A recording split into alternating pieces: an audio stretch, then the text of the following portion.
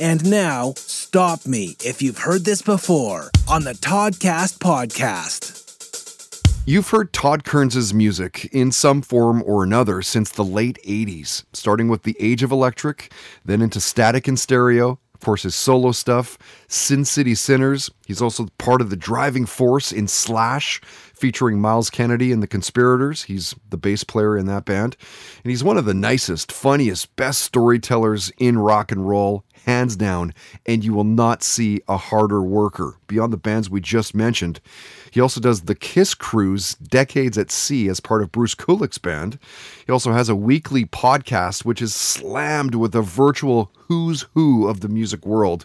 A couple years ago, Todd Kerns got a star on BC's Walk of Fame on Granville Street in Vancouver. Well deserved. You can see him in an indie film called The Whiskey Man and the Rider. He's launched his own clothing line called Damn It Wear Anti-Star Designs. As they say, no rest for the wicked.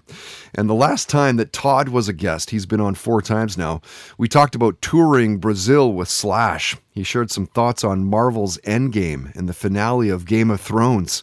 The Ramones, Kiss, GNR, they all came up. So did Aliens, Soulmates, Legalized Marijuana, Gary Clark Jr. And stop me if you've heard this before. We made Todd pick between Star Wars and Star Trek. Oh boy, that's a loaded question. Here's where I always land on this, and people always kind of, what? I always land on Star Trek, and I'll tell you why. Here we go. Ready? Okay. The funny thing is, when I was a little kid,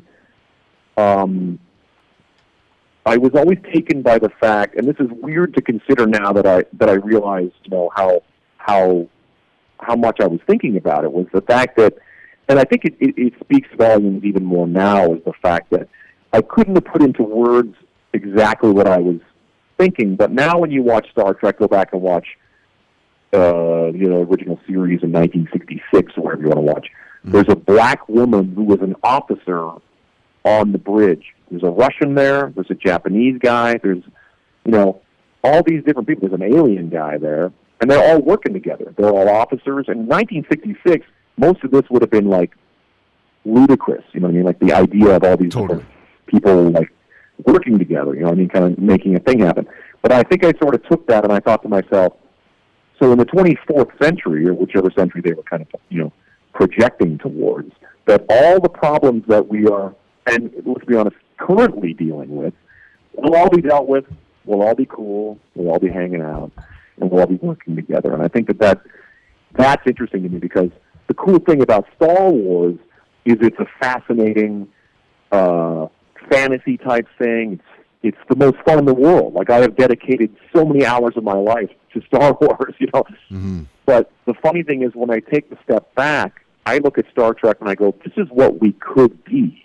This is what Gene Roddenberry was trying to say, like, we as human beings could be this, Captain Kirk is from Idaho or Ohio, I can't remember exactly. He's a guy and then when you watch Star Wars, I go, that's where the connection kind of gets lost for me.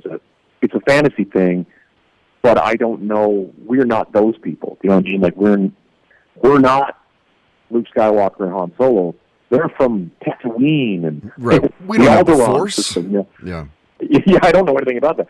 But these people on the Enterprise are all people from wherever. You know what I mean? So that's kind of where, and I know that that's a long nerdy conversation to have with people, and I've had this, and it gets loud, and I'm like, dude, why are we, I always think it's really hilarious that we're like, people can get heated about something as ridiculous as science fiction, but it's also part of the fun of being a human being. But like what I say is there's a hopefulness about these things, about the future and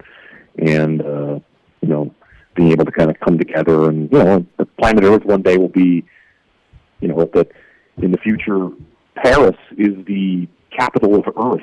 On Star Trek, that's a fascinating thing to consider, that we have to have a capital on our planet to represent, the planet is an interesting thing to me. Stop Me If You've Heard This Before on the Toddcast podcast is brought to you by Puff, purveyors of quality cannabis accessories since 1995.